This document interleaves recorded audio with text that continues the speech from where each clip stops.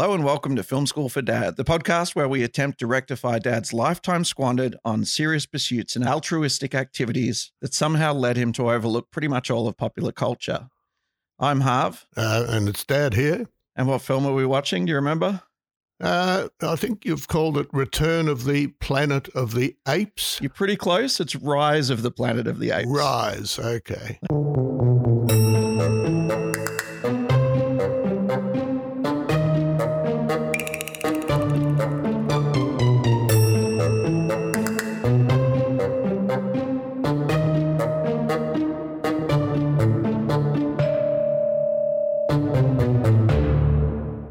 Rise of the Planet of the Apes is a 2011 film starring James Franco, Frida Pinto, and a monkey named Caesar, played kind of by Andy Serkis. So, first of all, we probably need to ask if you've seen the original 1968 classic, Planet of the Apes. Look, I might have seen it in part on TV, certainly not in the cinema. So you're aware it's a Charlton Heston movie. It's a bit of a classic. I was totally unaware that Charlton Heston was in it. So okay. Yeah. So as I say, I might have seen a few scenes from it. Yeah. I've got images in my mind, but no story or people or anything like that. What images do you have? Does it just men walking around with in ape costumes or with ape-like back of their head? Yeah. Because Planet of the Apes was a very big thing back in the day. They had the movie, they had several movies. I think there was a whole TV series around it as well. And as you say, it was all just people walking around in plastic ape costumes. And it was kind of hokey, but it was pretty cutting edge for its time, I think, for the makeup effects of the time. Well, I was at either at university or shortly out of university back then and would have hardly ever gone to the movies. Well, I wasn't born yet, so obviously I didn't see it in the cinema, but I have seen Planet of the Apes, the original. I don't think I've seen any of the sequels, or if I have, I don't remember them very well. Okay. Well, if I've seen it, it's many years after it was released. Okay. I don't know if that's a good or a bad thing, having no history. It's probably a good thing because those movies were kind of hokey, and I would imagine you would be feeling trepidation right now if you thought that you were seeing like a Planet of the Apes film, knowing what that Charlton Heston one was like. Well, I'm curious. Yeah, well, maybe on the other side of watching the movie, we can talk a little bit about the original and I can explain to you exactly sort of what it was like. But as you can probably tell from the title, this film is related to that. Now, how it's related is a little bit complicated. It's really only in name that it's related to the original movies. And if anything, this one serves as, and I've written this down, this one serves as a kind of a prequel to a remake of the original, which was planned to be the conclusion of the reimagined trilogy, of which this film is the first chapter. So I'm pretty sure that explains it. I'm not surprised you wrote that down. Yeah. I think if you play it back slowly, it makes sense, but I'm still not sure, even though I've written it down. You'd have to say it about 5 times before I would take that in. Yeah, that's right. But you can ignore all of that because you don't have any history of Planet of the Apes. So suffice to say, this is a different kind of film from that original one.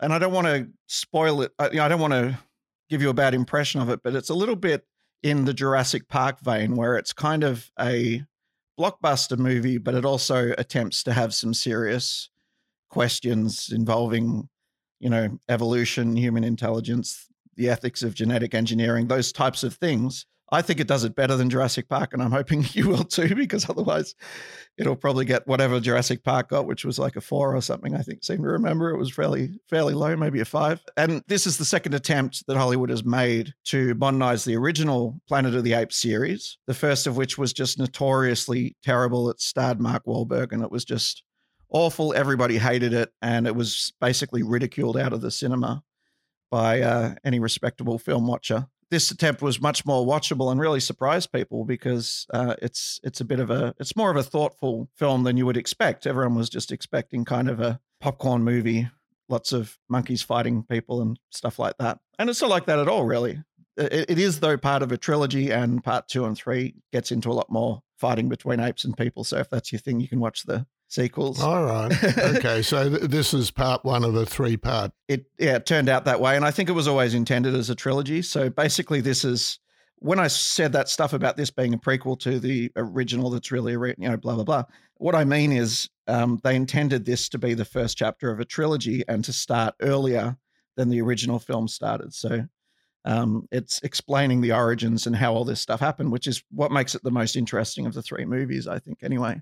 I take it was a box office success or we wouldn't be watching it. No, it was a box office success. It won one Academy Award and it was just for visual effects, but the visual effects are pretty impressive.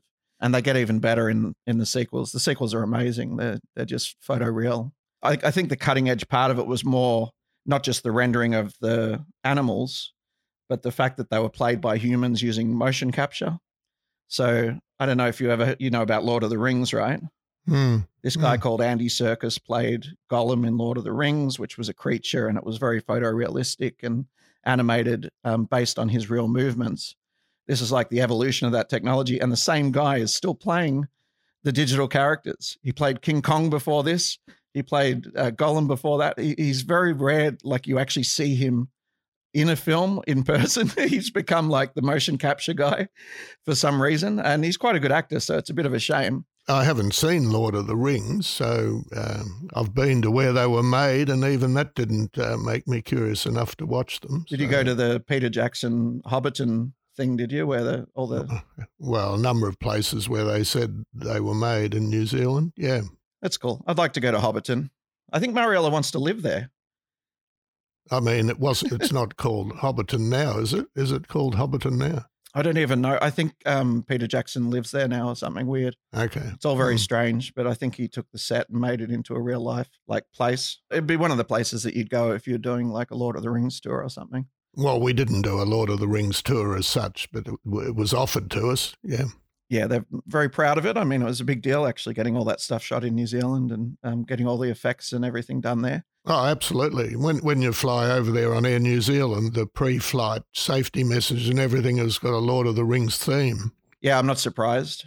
It's in a way, it's a shame. I'm sure there's a lot more to New Zealand than just Lord of the Rings, but I guess it's a big deal, and it's something that everybody knows. So they certainly want you to know about it. Yeah, that's right. Did you hear we shot Lord of the Rings here? Yeah, we did. Lord of the Rings. Yeah, well, we shot a couple of big movies just down the road here from us in Lara, Victoria. Well, we watched The Matrix, right? That was shot in Sydney. Okay, yeah. Yeah, all of those cities were Sydneyscapes. Those Mel Gibson, what are they called? Mad Max. Yeah, Mad Max. They were shot just down the road here, yeah. Is that right? Near the Yuyangs. Right, because it's all supposed to be desert, right? So there must be some wide open plains and stuff there, is there? There are wide open plains, indeed. Okay, yeah. I did not know that. There you go, some trivia. All around the Yuyangs as flat as a tack. Nice. So if you had to guess, based on what you know, I was going to say Lord of the Rings, what Planet of the Apes is about, what would you say? Like from what you've known, what you've seen, what would you expect of a Planet of the Apes movie? I'll tell you what, it's bloody hard to have much idea, to be honest. Something to do with humans going to another planet? Sure. You would expect some apes though, right? Oh, absolutely. I'll be shattered if there's no apes. there's not that many apes. There's enough apes, I think, in this. Right. It's actually one of the reasons I thought this might be worth a go. It's a bit of a risk whether or not you'll like it, but if you can convince Mum to sit with you, she'll love it. She's got a monkey obsession, so okay, at least we'll get that one out of it. I'll have a go. I'd love for her to see it. She'll love it. There are monkeys in it. There are. Yes, there's definitely monkeys in it. She will really, really enjoy it. There's one in particular that she will actually identify with, and the name is Maurice. And you'll see when you watch it, you'll know exactly what I'm talking about. Oh well, if there's no NCIS on tonight, she might come and watch. Yeah, see if you can bend her arm. I think she'll. This movie was almost made for her. I think pretty much. Okay. It's like remember that old one, Project X, that we watched with Virgil. I remember that. And we used to get Mum to watch that. Yeah, we were talking about it just the other day. Yeah. Yeah, that was a Matthew Broderick movie, wasn't it? Really, really old one. This has got a lot in common with that. In fact. Okay. I think we've done enough monkeying around. I reckon we should just watch it. What do you reckon? All right. I've really gone in with so few clues, to be honest. I think all I could possibly do is probably lessen your enthusiasm to watch it. So let's just do it. All right. Let's watch it then.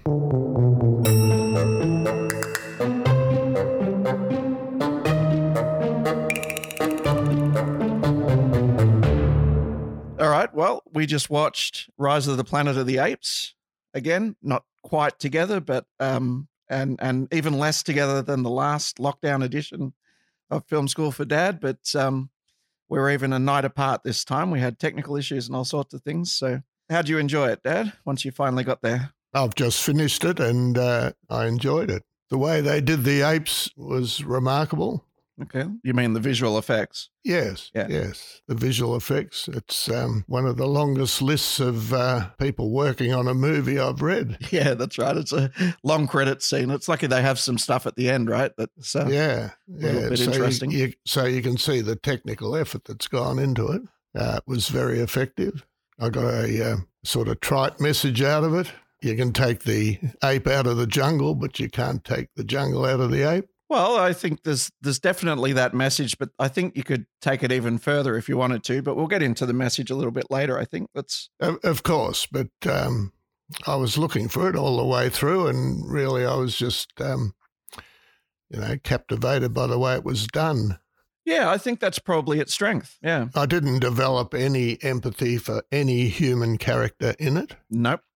At all? No, I don't know if you're supposed to. I don't think you are. No. Well, I found that a little bit surprising and disappointing.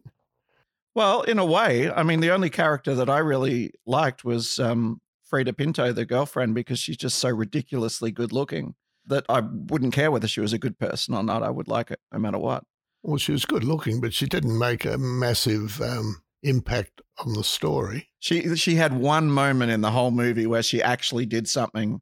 I can't remember what it is because it was 2 days ago now that I saw it, but there was something that they just threw in there. They were like, she's just been standing next to him for the whole movie doing nothing, looking good, but nothing else. That's pretty much right. Yeah. She taught him a bit about how to talk to Caesar. That was about her contribution. And she was the cautionary character at the start where she was the one who said he's not supposed to be in your house and all that. But then she just kind of dropped that and said, well, we're girlfriend and boyfriend now. So, well, she went further than that. She said, I love them, but I'm also scared of them. Yes, that's right. She foretold, I guess, how it was going to unfold.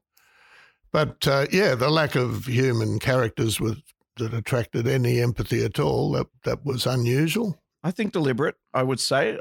The way I look at it, and I think the thing that's most innovative about it, other than special effects, of course, is that it's a story told from the perspective of the animals and not the humans. The only real perspective that you get of a human is James Franco's character, the one who trains him and raises him. But even that, Caesar's always there, so it's really him that's the main character. Absolutely, yeah. Caesar's the main character and holds your attention throughout. There's no doubt about that. He does develop a human-like character, though, of course, his behaviour's not human-like. No, but he was played by a human, so the way they did it was... Yes, I saw that at the finish. Yeah, it's basically what's called motion capture. So they actually had a guy, Andy Serkis, who played Gollum in Lord of the Rings, we mentioned in the intro.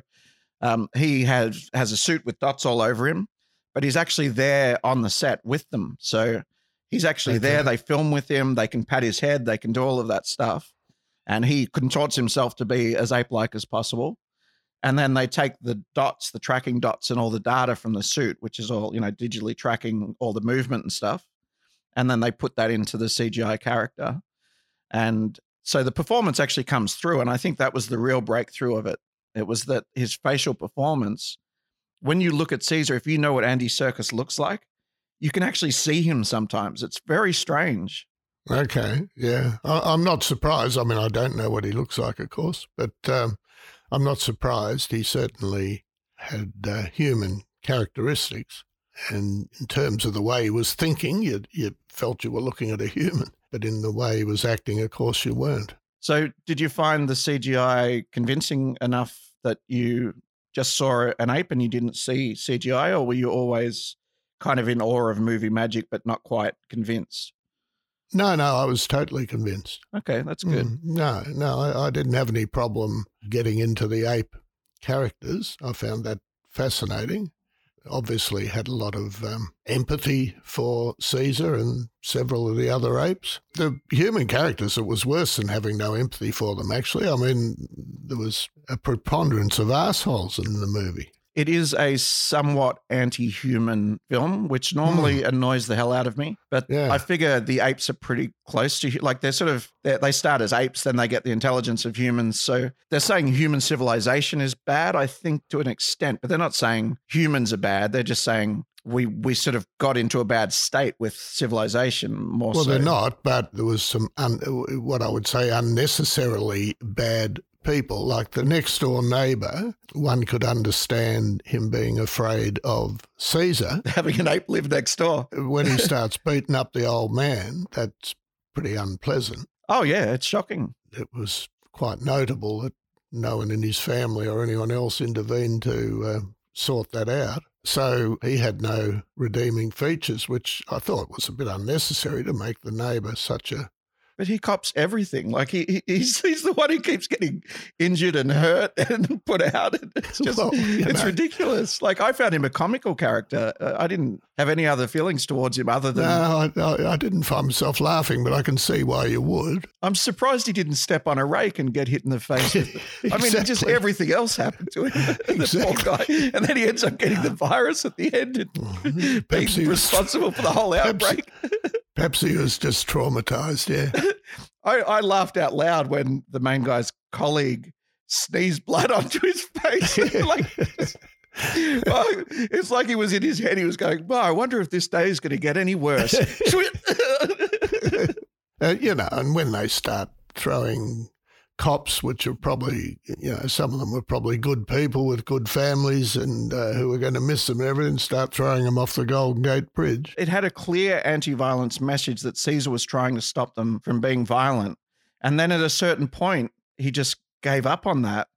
And I didn't feel it was motivated enough. Like I didn't feel like things had gotten so bad that they had to be throwing people off helicopters. But he'd let the cat out of the bag. I mean, he was violent himself. Yeah. To start with, and I think he realised, well, I took it that he just simply realised there was no future in it. It wasn't doing anyone any good. He certainly had the emotion revenge, didn't he? When one of his friends was killed, yeah. When he didn't like you, he fixed you up. He did, yeah. But by the same token, from his perspective, all he's trying to do is cross a bridge and get into the trees. He wasn't trying to hurt anyone. Oh, by that stage, but I'm talking back in the zoo.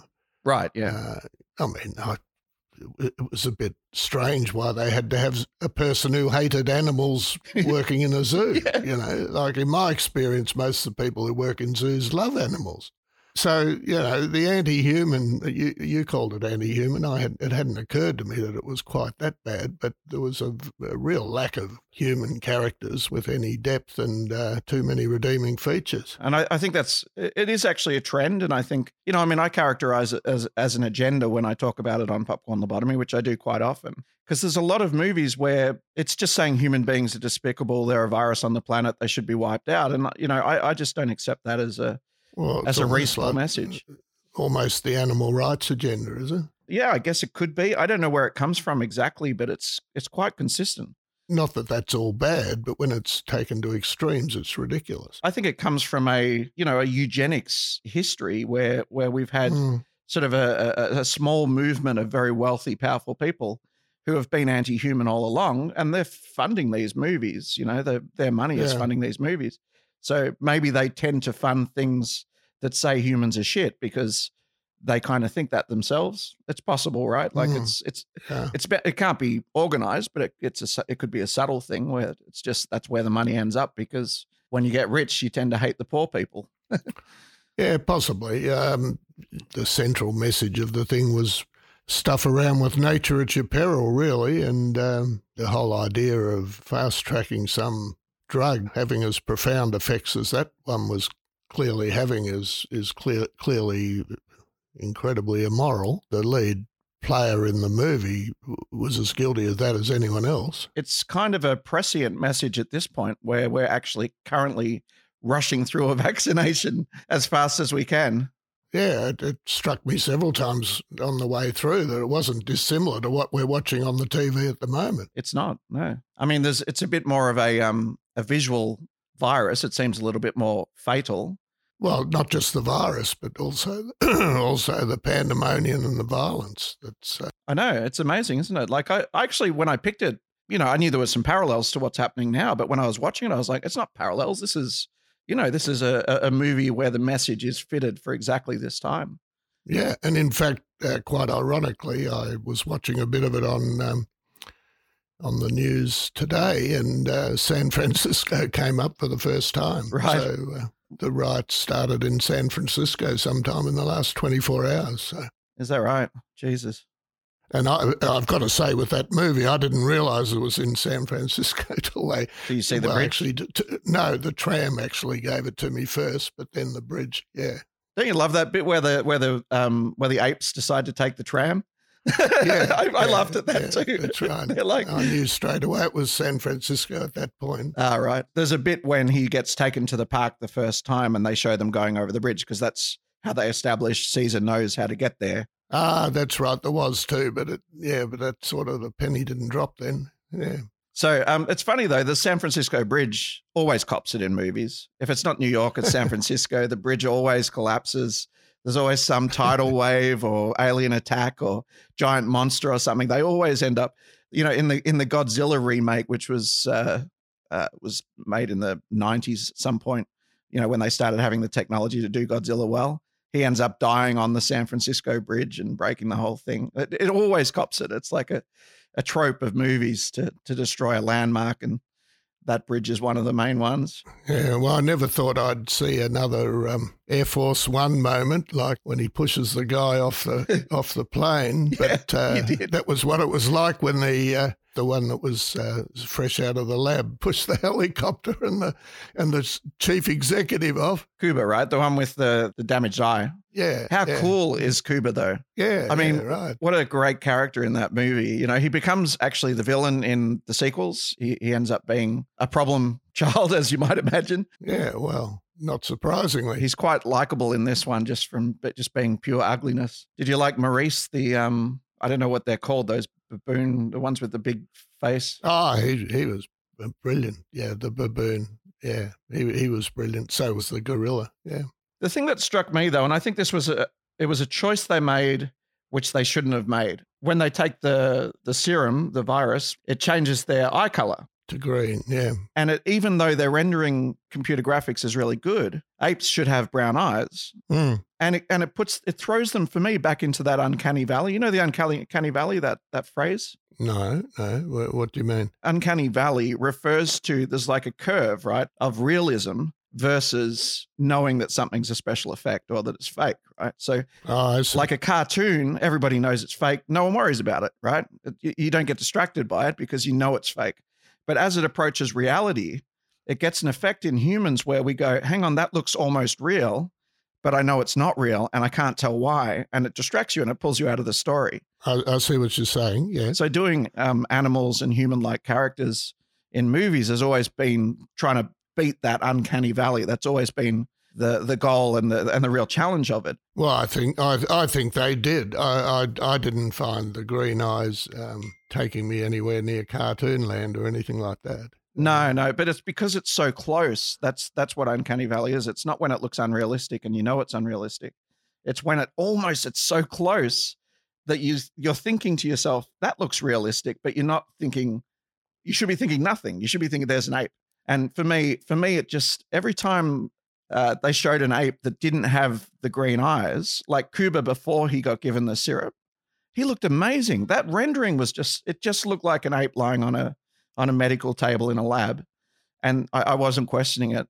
When he got the eyes, I just went back into that kind of fair enough, but as we said earlier, they were lapsing between. Being you were treating them as human 1 minute for certain behaviour, and then you were treating them as apes the next for other behaviour. So you were shifting from one to the other. So so the green eyes didn't detract from that for me, it didn't distract me because I just took it as. I mean, the humans could have been given green eyes, it was just a symbol that they'd been injected with some serum that was making major changes to their brain. Well, the fact that their eyes went green was used many times during the movie as a really important thing to establish, who had been given the serum and who hadn't. And Caesar uses it to check that they're all changed when he's ushering them out to escape. And there's a whole bunch of reasons why they had to do it. It needed to be there, but it just.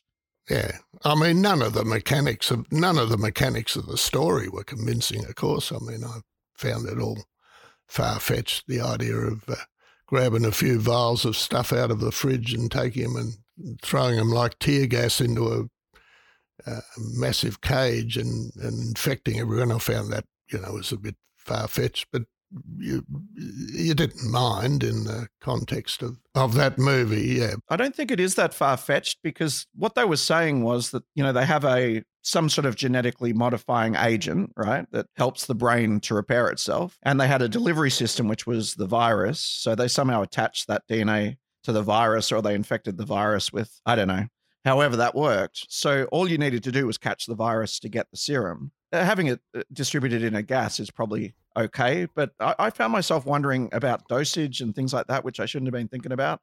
Like, did they get enough gas? Surely there's one guy in a corner who just didn't get enough gas. Well, it wasn't particularly scientific, was it? So I just shrugged it off and went with the flow on that. But it's one of the reasons why you never felt you were watching real life. But look, you mentioned, I think, in the intro, Jurassic Park, or you mentioned it to me at some point. In the intro, yeah. As being a similar style of movie, I suppose. But the apes were far, far more engaging than the dinosaurs. So for me, that was a big difference, that the apes completely engaged me. Oh, yeah, I guess that is a big difference because the apes were the protagonists of the story, whereas the dinosaurs are just the villains, really, in Jurassic Park. They do try to humanize them a little bit, but not partly villains and just partly just there. I'll certainly remember Caesar, and I'll remember several other of the apes. Yeah, just the same as I would remember any other actor. Well, that's exactly what they set out to do. I think that was the main challenge of the movies. So I think if you said that to the director, he'd be very happy, Rupert Wyatt, and that's probably why he neglected making the human characters even remotely likable. James Franco, the main actor, I've never found him that likable. He's a good actor. He's good in some roles, but I've found him quite plastic, I'm afraid. Yeah, he's good in certain roles where that plasticity is kind of part of the character, where he's a bit of a fake character, like where he's putting on a front or something. But yeah, when he's just being himself, especially a scientist too, he's probably very bright in real life, but he doesn't come across all that bright as an actor, I don't think, when he plays a character. So I didn't really buy him as some genealogist or virologist or whatever he was. Well, no. When you're prepared to inject your own father with a unproven serum, I think... I'd do that. No problem. Yeah, right. I'd stick stuff in your food every time I'm over there just to see what's going to happen. There's the problem. There's the nub of the matter right there. There's our difference right there. Oh, yeah. No, yeah. I put little bits of medicine and genetically modified stuff in all of your food when I'm over there. I really enjoy messing around with you. You genetics. Do it all you like. I'll never be able to play the piano like that. No, that was, again, it's funny, though, because it is kind of a cartoonish film in a lot of ways, like that scene. Absolutely it is, yeah. But because of that, it gets through so fast through the story. Yeah. It doesn't waste time subtly hinting at things. It says, right, this is what's happening. This is what this person thinks. This is what this person thinks. This is where they're going now. It skips years at a time, of course, to get on with to get to the finish. So you clearly empathized with Caesar and a few of the other apes. Well, I empathized with Caesar, and I was equally scared of what he became. Yeah, he was fascinating, right?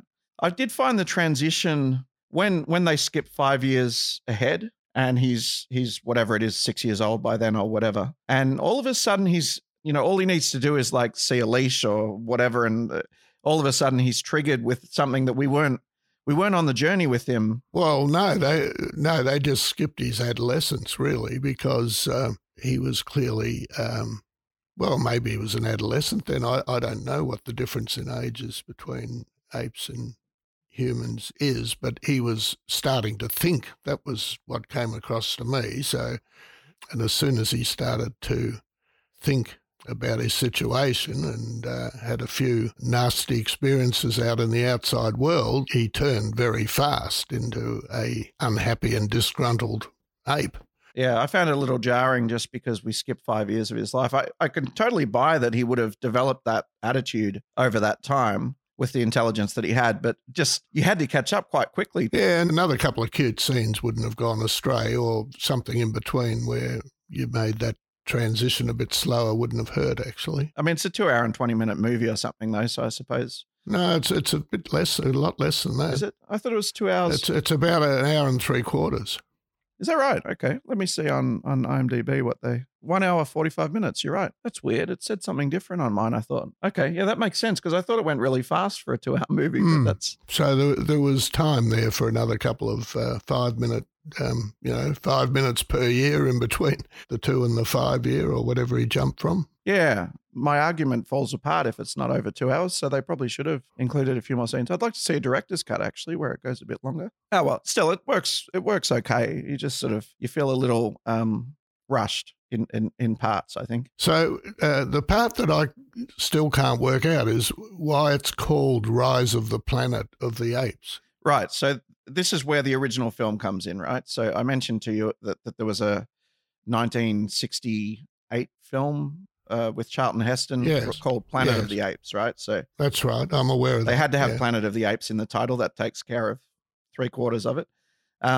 But the intention of this movie and the whole trilogy really is to show the story that leads up to what happens in the Charlton Heston movie. And if you don't mind me spoiling it, I can recap what happens in the Charlton Heston movie. It's quite funny, really. Well, I'm not about to watch it. So. No, I wouldn't imagine so, especially with Charlton Heston in it. I'm sure you're not a fan, given he was a gun rights advocate and all that stuff that he did later in life. I'm not totally against him. He was in a movie called Ben-Hur, which is... Yeah, that was all right. As someone who is in harness racing, I have to have some affinity for. Yeah, okay. Yeah. We'll forgive him for that. But either way, I would imagine it would be insufferable to sit through that movie at this point, so I wouldn't recommend that you do it.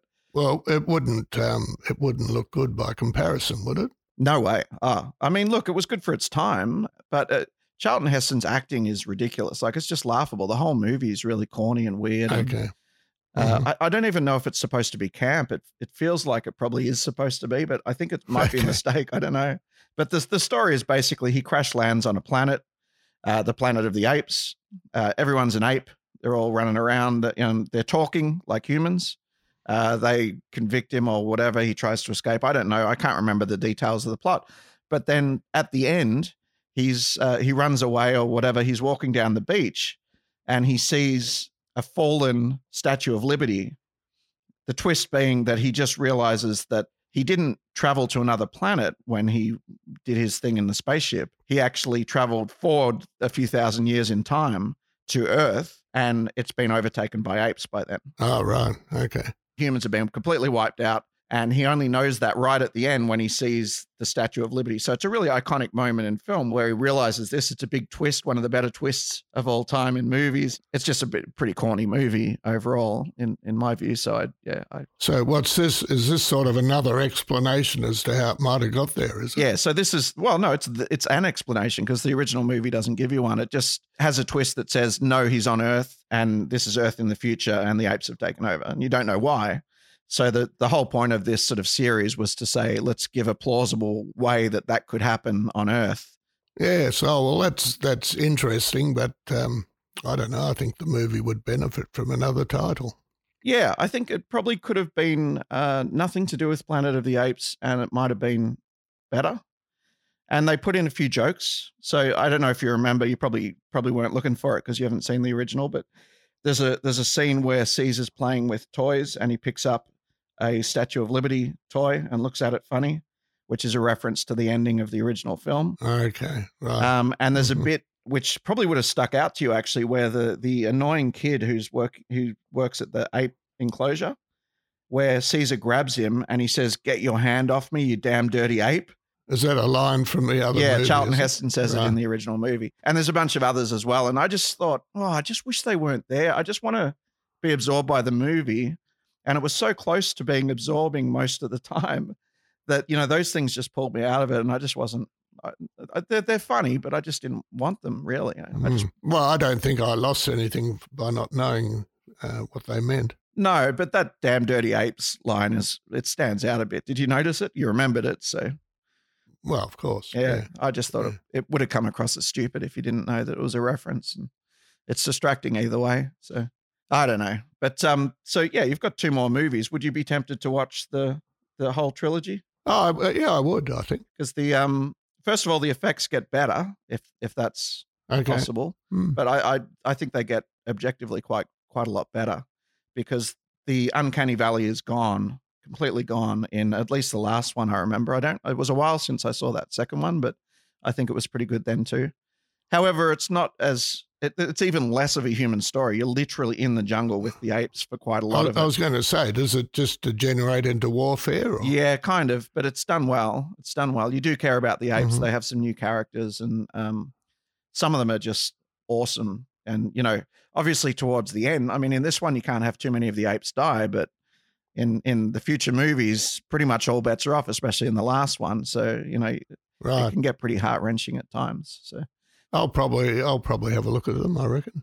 Yeah, you might as well. I mean, maybe we can do a quick sort of addendum episode or something where you can tell us what you thought of those. Right. I don't know if we need to do full episodes because there's a lot of similar stuff in all the movies. The 2 sequels got a new director as well. They actually became, I would say, probably more serious, less campy. So, yeah, that was good too. I thought that was the right direction to go in. There's been a trend in digital effects since that movie. So that sort of pioneered the motion capture stuff and made filmmakers aware that, yeah, you can make a realistic looking animal and probably a human now to the extent that it's not distracting. And where it's gone has been quite interesting. There's 2 technologies that have sort of spawned from that.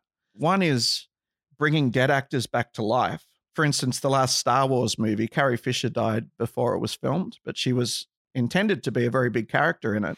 So instead of writing her out of the movie or replacing her with a different actress, they took old footage of her from other parts of the movies and sometimes digitally. Literally brought her back to life. They did minimize her role and they didn't go over the top. And I'm certain they were respectful. They loved Carrie Fisher. It wasn't supposed to be disrespectful, and they got permission from the estate and all that stuff. The other notable time that happened was there was a movie there's a movie series called The Fast and the Furious, which you would have heard of, but probably never touched with a 10-foot pole. In, I think it was the 6th movie, while it was filming, the lead actor, Paul Walker, died in a car crash. So they completed the movie without him by making a digital copy of him. They brought in his brother to play the role. And then with computer effects, they replaced his brother's face with the main actor. Yeah. And they said that they only, when it happened, because they were kind of nervous, because it was one of the first times this had been done to any extent, because they were nervous about the press of doing it, they originally said, he was basically finished all his filming. There was only a couple of shots that we had to change. And then they came out a year or 2 later and did behind the scenes stuff. And they admitted there was 100 or more shots where they had replaced him and no one knew. Okay. So people would make fun of the movie where there's this one shot where you can really tell that it's not him, the lighting's not right or something. They just screwed it up, and it's a really important scene towards the end. And people were making fun of it. But then when they did that behind the scenes, people realized there were so many shots he was in, and no one knew that it was computer generated. And it's getting to the point where you don't need the actor anymore. Yeah. So if you want to have a character that looks as good looking as a Brad Pitt or an Angelina Jolie or whatever, you can hire a much cheaper actor who's very ugly and just put Brad Pitt's face on it or Angelina Jolie's face on it, or you can change the physical attributes of the character. You can make a flat-chested woman have big boobs, or you can do whatever you want. It's getting to the point where, because it's convincing now, you kind of yeah, it changes the economics of making movies. Well, it changes the economics, and it changes the possibilities too, I suppose. But just back to the apes, I don't take it that because you can so successfully create human-like apes that you could do it with any other animal to such a convincing in such a convincing way, because obviously apes are the closest to humans in the animal kingdom. So, yeah, I mean, if you suddenly had intelligent giraffes or something, I don't know, that would be as convincing, however good the effects were. The recent test of that was the Lion King movie, which they remade 100% CGI with completely realistic animals. And I'll tell you, they look perfectly realistic. Yeah, but does it make the movie any more enjoyable than the cartoon version? That's really what it comes down to. No, it did really badly because people said, well, they made the animals so realistic that they couldn't emote with human expressions because... That's what I was thinking. But with the apes, it's appropriate. Yeah. And also they took some license with the apes. I think they had their faces do things that real apes probably might not do. Although they kept Maurice's face pretty plastic, which you kind of have to do. They did everything with his eyes, but I think they took some liberties with Caesar. Oh, there was a few of Caesar's postures that didn't look ape-like at times. Yeah. Well, that's Andy Serkis's fault. Yeah, he did things that were more human than ape-like at times. You took that in your stride because he was borderline. You were watching an ape one minute and a human the next. So he would have picked up some traits from humans. It's one of the hard things about the movie because you've got an ape that's raised by humans, but then when he acts like a human, he doesn't look like an ape, and people go, "Oh, that's not realistic." Which, when it probably is, it's just we've never seen like an ape with blue eyes raised by humans. It's kind of, they did it as well as they could have, but well, he was more an ape than a human to the people who didn't know him, because I don't think you'd have got far if you'd have just yelled out to them, "Oh, don't worry, he's only a human." I don't think they were going to believe you. No, probably not. I wouldn't have bought that. I guess, if we want to talk about the message, we kind of put that off, but I think the message, you've already nailed it pretty much, which is, the way I would put it is more, the road to hell is paved with good intentions is kind of the message of the movie. I mean, the idea of curing Alzheimer's, I mean, as a family that's been affected by Alzheimer's, we know how tragic it is and how good that would be if we could cure it.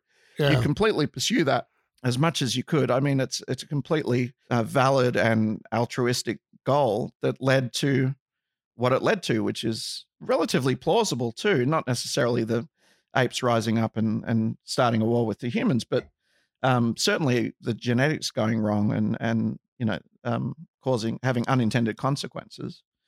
Well, we're still trying to develop treatments for things like Alzheimer's. We're still doing it by using animals in experiments. I don't know to what extent an ape would be used these days. It wouldn't be acceptable in some countries. It might be in others. I don't know. Yeah, so all the issues around that were what I took to be the message.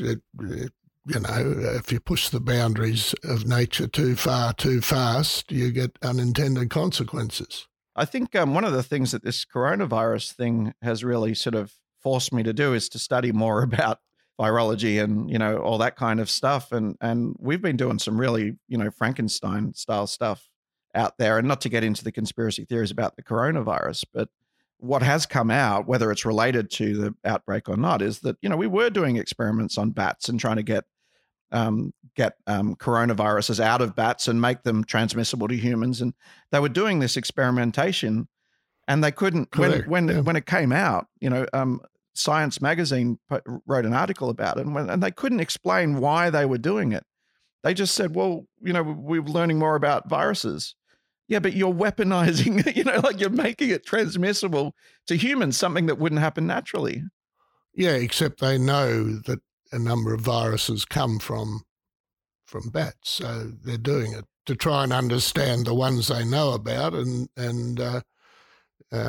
but they also fully understand the possibility of creating new ones or finding new ones. and releasing them. And that's, however it's happened, that's what's happened with the coronavirus, one way or the other. Well, I think there's an arrogance to the idea that you can mess with this stuff and always keep it under control just because it's a level 4 security, whatever, blah, blah, blah. None of that stuff means anything. Absolutely. It's the same argument about things like nuclear weapons and things. Same old argument, different circumstance. So let's get a score from you and final thoughts. All right. Well, final thoughts was I found it a very enjoyable movie. It didn't have all the ingredients of a great movie for me, but I found it certainly enthralling and engaging. I found it interesting as well from a technical perspective. So, yeah, it's got to be a 7. All right. 7's pretty good. Would it be fair to say that this movie kind of developed your blockbuster muscle a little bit? Because I would say if I described the movie to you, you would have said, no, I'm not interested, right? Like on the face of it. Does it help you see a bit of the potential of what a good blockbuster can be? Well, I'd say yes. I'd say yes to that, but I'm not sure I was against things just because they were blockbusters. I'm not sure that's where my starting point. No, I'm just thinking back to, the Jurassic Park. There's been a few sort of blockbuster-ish ones that we've done that I think they face a certain stigma when you go into them. I'm not saying that's a bad thing. It's fine. It's just you like different types of movies that aren't necessarily popular. In fact, you've said that. I'm sure you've said that specifically in past episodes. Some of the elements of blockbusters, like extreme amounts of action and all that sort of stuff, are not things that attract me to a movie. So any of the ones that sound like they're about fantasy worlds rather than real life, Jurassic Park and Rise of the Planet of the Apes is what I mean by that. I don't know if it's the right word, but it's what I mean. They're not real life. Back to the Future and several of the others we've watched, as against ones that are totally relatable to real life. I'm always going to be more inclined to go for the real life ones. So if by blockbuster you mean one that goes outside my usual ambit of enjoyment, that certainly did as well as anything. I think, and correct me if I'm wrong, but I think the difference with this one is it spends the time to make you care about the people, or the apes in this case, that are involved in the story before it gives you the action. Yes, it does. So it makes you invested in the outcome of the war or the fight or whatever it is, the struggle, beforehand. And that's what blockbusters have forgotten to do. They think the spectacle is what we go for when we really go for the story and the character. We always have. A bit of spectacle is nice, but you got to earn it. You can't just throw it in there. In those couple of sentences, I think you summed up pretty well where I come at when I'm looking at a movie. Yeah.